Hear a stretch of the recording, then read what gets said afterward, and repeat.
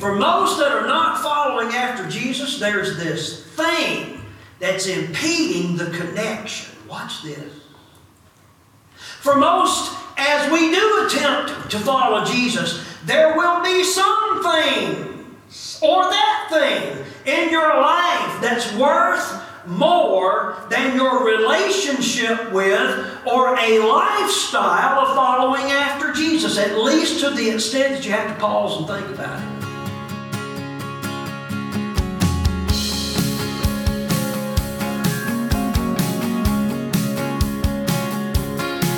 Lord God, you know all my ways, you know all about me, but still you came for me. Lord God. Well, howdy and welcome to New Life. I'm Terry Knight, the pastor here at New Life Community Church, and I thank you so much for tuning us in. I trust, as always, that the Lord's going to bless you up one side and down the others we fellowship together here for the next several moments. We're jumping into a brand new teaching tonight. It's taken out of Mark chapter 10. We've titled this, Should I Stay or Should I Go? Hey, here's a question I want you to ponder with me as we go through this teaching. Just suppose that Jesus Christ would come down and gain an audience with you right now. And he would say of you, there's one thing I require of you. Now, keep in mind, this is Jesus Christ sitting before you, and he says, there's one thing I require of you. Most folks probably, if they understood who it was before them, would say, what is it? What can I do? Anything. You just ask me, what is it that you want me to do, Jesus? And Jesus says, I want you to sell everything you have, give the proceeds to the poor, and then you come follow me. What would you do with that question? Or that command, as the case might be? Well, watch this, that Jesus has said that to each and every one of us. And how are you dealing with that particular statement, that mandate, that command from Christ? Boy, it sounds terrible, doesn't it? When we look around and we see all of our stuff and he wants us to sell that, give it away and come follow him. Well, let's see how that's going to turn out. I want to read just a couple of verses in your hearing. This is our text passage taken from Mark chapter 10, and then we're going to jump right on into it. Please don't turn me off or flip the channel right now or click this thing off because you've heard what we're going to talk about. Stick around. This is very important. Go with me to Mark chapter 10, verse number 20, and the Word of God puts it this way. Teacher, all these things I have kept since I was a boy. Look at verse 21. One thing you lack. Go sell everything you have and give to the poor, and you will have treasure in heaven. Then come follow me. You see that sequence? We're going to look at that in some detail, the Lord willing.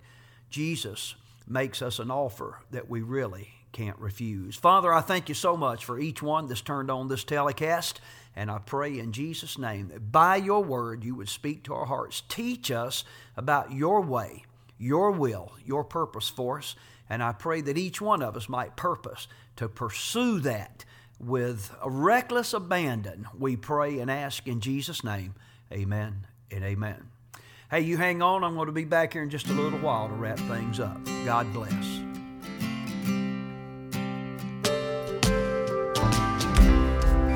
I think it is worth pointing out to you the main character of this passage is described very simply as a man. A man, that's not very descriptive, is it? We aren't told his name, that isn't given. We are not told where he is from. You can speculate about some of that, but we're not told where he's from. We're not told about his family, one way or the other. We're just told a man.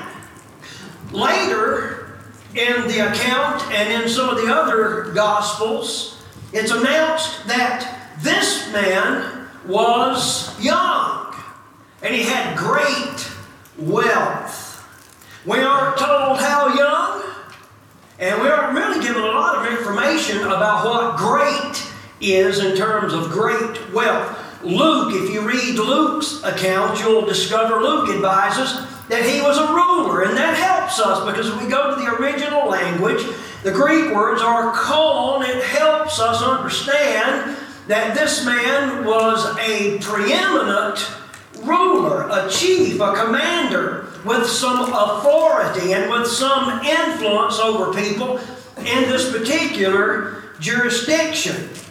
Now, Mr. Ellicott, in his very fine commentary, gives us this, and I quote, "It seems to imply that he was a member of the council." Now, as you read through the New Testament, you'll come across the council. Perhaps, depending on what version you're looking at, you'll come across Sanhedrin from time to time. And we know that the Sanhedrin was, for lack of a better way of saying it, the court system for Israel during this particular time. There were about 71 members, and some localities had some smaller courts, if you please. It consisted of about 23. So he was a member of the council or the Sanhedrin. The term youth, everybody say youth. Youth. The term youth is defined as including the period between the ages of 21 and 28. Now, for some of us, that really is young. For some of you, you're thinking, boy, them people are old. But between the ages of 21 and 28, the council, the Sanhedrin, was probably open to such one who was, watch this, both wealthy and devoted. No doubt this guy was pretty aggressive. In terms of what we see here, I would say that's true. Probably a type A personality. What we might refer to today as a go-getter. Are you with me? I was accused of being a go-getter once. When my wife got off work, I'd go get her.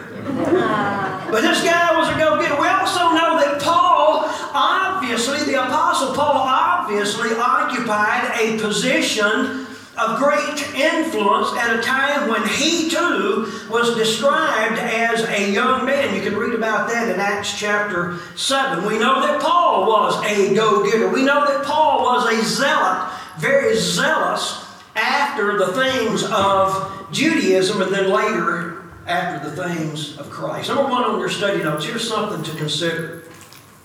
The emphasis of this story really isn't the man.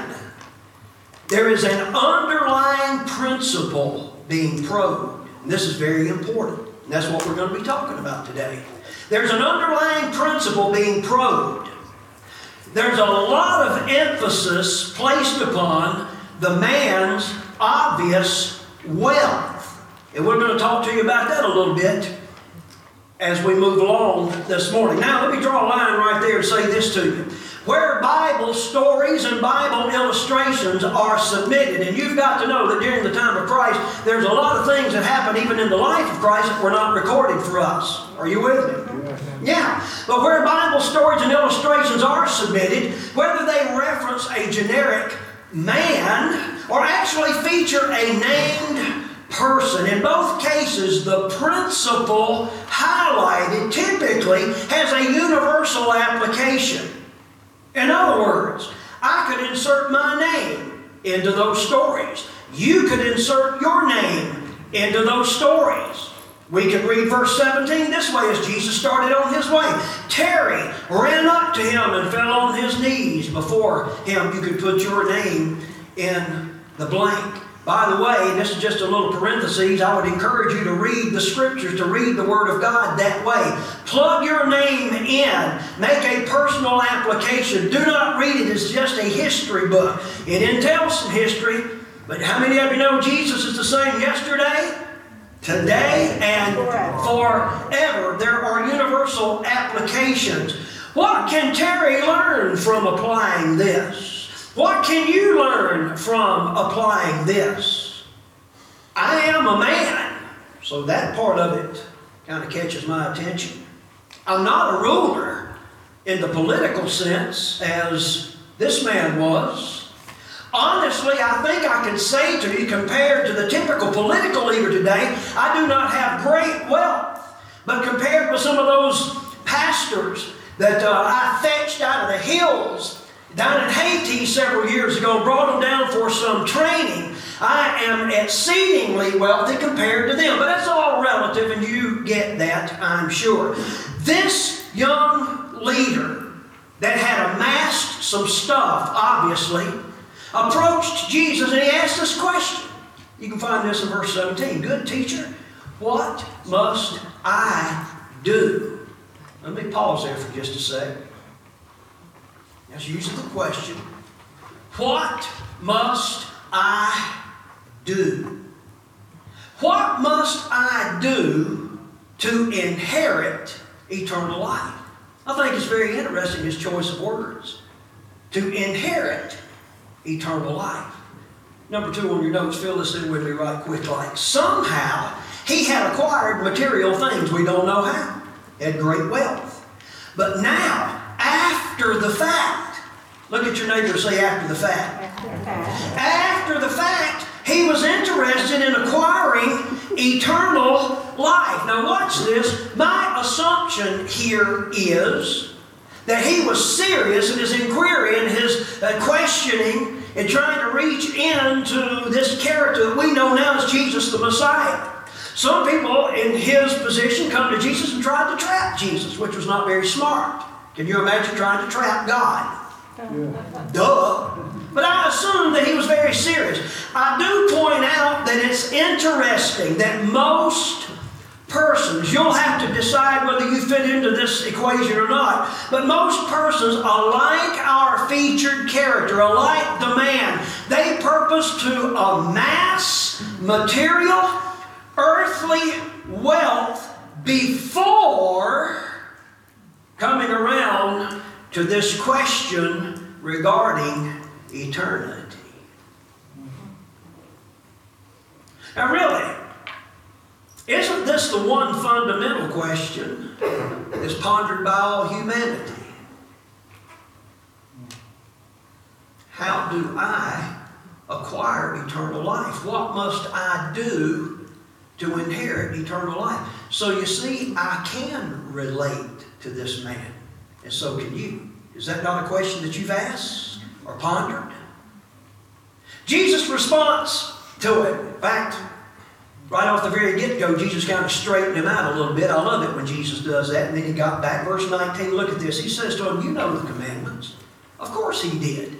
He knew the rules of the game. And then Jesus put forth, if you know anything about the Bible, you know he put forth a sample listing. He didn't list them all. He didn't need to list them all because this man, as a member of the Sanhedrin, knew them inside, outside, and upside down. Indeed, if he were a member, he knew this. In fact, he knew that the Messiah was coming. He knew this. But I don't know if he had concluded that this Jesus that he was talking to was the Messiah. I don't know that. The wealthy Jew responded happily. You see this in verse 20. Teacher. And he recognized that Jesus was a teacher. All these I have kept, all of these commandments I have kept, the law I have kept these things since I was a boy. As far as Judaism is concerned, I've got it down pat. Just get out your little checklist and check these off. And Jesus responds. Look at verse 21. There's 5 things here I want you to see. Jesus responds, one thing you lack in order to inherit eternal life. That was the question. One thing you lack. Go sell everything you have, give it to the poor, you will have treasure in heaven, then come follow me. You understand that order? Isn't that incredible? One of the shortest but most impactful sermons in all of Scripture. One thing you lack, sell what you have, give it to the poor. You'll have treasure in heaven, then come follow me. The contemporary English version says it this way. There's one thing you still need to do. And that brings me to number 3 on your study notes. Fill that in with me. One thing you still need to do. Go sell everything you own. Wow. There's usually a death-like silence when the preacher preaches on this. Today is no exception. Preacher, did you have to preach on this at Christmas time? Yeah, I did. There's a method to my madness. Hey, listen, this is an incredible story. An incredible story. Consider this. Consider if Jesus were to come to you and say to you today, come, follow me. And by the way, maybe he would say something like, I want you to sell all that stuff that you've amassed. Sell everything that you have and then come follow me. Have you had that conversation with Jesus? Hey, you. Sell everything you have and come follow me. This hit me this week for some reason. I'm going to modify this just a little bit. Perhaps, think with me, if Jesus would have modified this a little bit and would say something to you like, hey, come follow me. And by the way, pack up all of your stuff and bring it along. Can we admit that sounds much better? Doesn't it? Doesn't it sound much better? In fact, doesn't it just make a lot more sense? It's reasonable, it's rational. Rather than get rid of all of your stuff. But that's not what Jesus said to him, is it? He said, one thing you lack, sell what you have, give it to the poor. You have treasure in heaven, then come follow me. Go sell it all. Give the proceeds to the poor. Wow. I want you to note what the shrewd dude did not say. This rich young ruler, as the case might be, he did not proclaim, wow, that's a great deal. Did he? No, that's not the way he responded at all. Number 4 on your study notes. Listen, the question has been asked. Is this command levied at the young, wealthy ruler, is it a universal command? I would say to you this morning, yes, but. Yes, but. The principle certainly is universal. We've been hammering around that quite a bit this morning. Watch this, beloved. You may not be young. I am not young anymore. I still think I'm young in my head until I start to do certain things and I find out I'm not very young. You may not be young. I am not. You may not be a ruler. I am not a ruler. You may not have an overabundance of stuff. Again, I have some things. Perhaps you have some things. You may not have an overabundance of things. You may not even be a man. But regardless of who you are, you do need eternal life. Can I get an amen right there? And you need instruction on inheriting that. Again, I think it's an interesting use of phraseology. You should and you do need to follow Jesus Christ, whoever you are. Do you know, I'm finding out in the community today as I talk to certain people, there are a lot of folks, some of your family members, perhaps some of the people that you work with, they do not feel worthy even to walk inside a church house. They do not feel like it's in their mind that there's no way they can spend eternity with God. It's just not a place where someone like them can go. Watch this. They're partially right. In their present condition, they can't go there. Neither could you. That's it. The most spiritual one of you looking back at me right now, I mean, you check off all the boxes. If you peel back your shirt, there's a giant S. Super Christian. You the man. But by your own merits, you couldn't get there either. That's right. What? Come on. That's not what that preacher on TV said. Then he lied to you.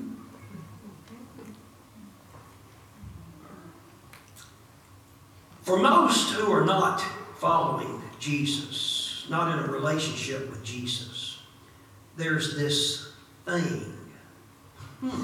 Sounds like a great subtitle for this message, doesn't it? The thing. Everybody say the thing? Thing. For most that are not following after Jesus, there's this thing that's impeding the connection. Watch this. For most, as we do attempt to follow Jesus, there will be something or that thing in your life that's worth more than your relationship with or a lifestyle of following after Jesus, at least to the extent that you have to pause and think about it. Matthew Henry said this. I try not to bore you with too many commentators, but he had this right. Quote, "Many have a great deal in them that is very commendable." Isn't that true? We know people we know, they're good folks when there's some good things about them. Most people have many things in them that's very commendable, yet their spiritual demise will be decided by one thing. I believe Richie, I know him well enough now to call him by his nickname. I believe Richie wanted Christ. And I believe that he wanted what Christ offered. I really do. Watch this. He wanted it on his own terms. Mr. Henry said this, but he didn't say it like this, but it helped me to form this. Many who leave Christ or walk away from the church, walk away from Christ, they are reluctant to do so. They're not happy about it. They're torn about it. But after a long struggle between their convictions and their thing, everybody say the thing. After that long struggle, the thing wins out. Is anybody picking up what I'm putting down? Does it make sense to you? Mr. Henry did say this, quote, they are very sorry that they cannot serve both. But if one must be quit, it shall be their God, not their worldly gain. Folks, I would say to you, and you've heard this so many times from this pulpit, the love of the world in some form or other usually lies at the root. The love of the world. It goes back to the heart. Number 5 on your study notes. So many run to Jesus, and they actually bow before Him momentarily. And as they do so, they presume to put their plan before the Master. Think about this. Are you guilty of such? Lord, here's my plan. They dangle their plan before the Master, hoping in their vain strivings that Jesus is somehow going to respond. Oh, I never thought of that. God, and I could use some of your resources, some of your ideas. Come on, let's talk. Isn't that silly? Well, listen, beloved, trading places with God, and actually that's what that is. Let me do it again. Trading places with God is not the goal. And if that has been your goal, can you be encouraged to stop it? It's not going to turn out too good for you. Trading places with God is not the goal. The goal is living in a relationship. Whisper to yourself, relationship. Relationship. Come on. Relationship. Living in relationship with God toward the end of being a reflection of Him. Understand, you hang out with Him in such a tight way that He begins to reflect in you. Does that make sense? You ever notice how you hang around certain people? You start to talk like them. You start to act like them. You start to like the same restaurants and so on and so forth. I've been hanging around Donna for 40,000 years now. And I'm starting to think just like her. It's amazing how few arguments we have these days now that I'm thinking like Donna. Can I get an amen to you? Amen. See, she nodded at least. Beloved, here's something to think about. God always goes to the heart, not the things on the outside. That's very difficult for we human beings to deal with that because we're all about the outside, the things that we can see with our physical eyes, as opposed to those things that we have to deal with from the heart, from the inside, spiritual things. Most people, repeat after me, most people, you'll have to decide whether you're one of them or not. Most people put off dealing with the inside things until the bitter end. In fact, some put it off so long that they never get it taken care of. I want to come back to you right now and ask you and plead with you to take care of the inside things, the heart issue, your relationship with God. Here's what I believe the Bible teaches and what this whole passage is dealing with. When you get your heart right with God and you follow after His Son, Jesus Christ, and you live your life according to His purpose and plan for your life, then God begins to bless in some ways it's unbelievable. Now, you can do life two different ways. We can start with the things on the outside and pursue those things and not deal with the inside. And in the end, we end up a hollow, reckless, hot mess, as my wife would say. Or you can deal with the things on the inside and follow after God's plan for your life, and ultimately God will bless and bring the things into your life that you really desire, the things that you need, and the things that will fulfill you not only in this present existence, but bring to you eternal life in the world to come, the life to come. And trust me, every last one of you listening to me right now, including myself, we're going to spend eternity somewhere. We're not just here for a while and gone and that's it. There is an eternity beyond the grave. Where have you made preparations for your eternity? I trust it's with God. How do you do that, Pastor Terry? By becoming a follower of Christ. You do that by confessing your sins, repenting of your sins, opening up your heart's door by your own will, opening up your heart's door and inviting Jesus to come in. And you believe that He'll do what He said He would do. If we confess our sins, He's faithful and just to forgive us and to cleanse us from all unrighteousness. How awesome is that? Let me pray for you. Father, I thank You for each one listening right now by whatever means. I pray specifically for those that's just going along, chasing the external things and not dealing with the hard issues, not dealing with their relationship with You. May right now be the time where You convict them and they purpose in their heart to turn to You and let You guide their life and let You bring into their life those things that they truly need, those things that will truly make them successful in terms of following after Your purpose and plan and ending up in Your heaven at some point in time. We'll thank You for what You do in Jesus' name. Amen and amen. And listen, beloved, if you've made a decision based on what we've just said, we'd love to hear from you. In fact, just this past week, I was out in one of the shopping centers, out in the marketplace, and within 20 minutes' time, 3 people stopped me and said, "Hey, are you Terry Knighton? Are you a pastor? We watch you on television." Oh, we appreciate that so much. It's so wonderful to know that there are people out there listening as I just talk to this camera here in the studio, so to speak. We'd love to hear from you. There's a web address there on the screen. You can contact us through our website, and I'll even put my email address up right now. There it is, magically. Send me an email. Let me know what's going on with you. If you have some questions about what we talk about on New Life, legit questions. I'm not talking about arguing. I'm not going to argue or debate with anyone, just not going to do it. But if you have some legit questions about the Word of God or what we've talked about on the program, we'd love to hear from you. Again, the email address is right there. I'm Terry Knighton, the pastor of New Life Community Church. I'm wishing you a great week. And remember, my friends, Jesus is coming back. Is He coming back for you?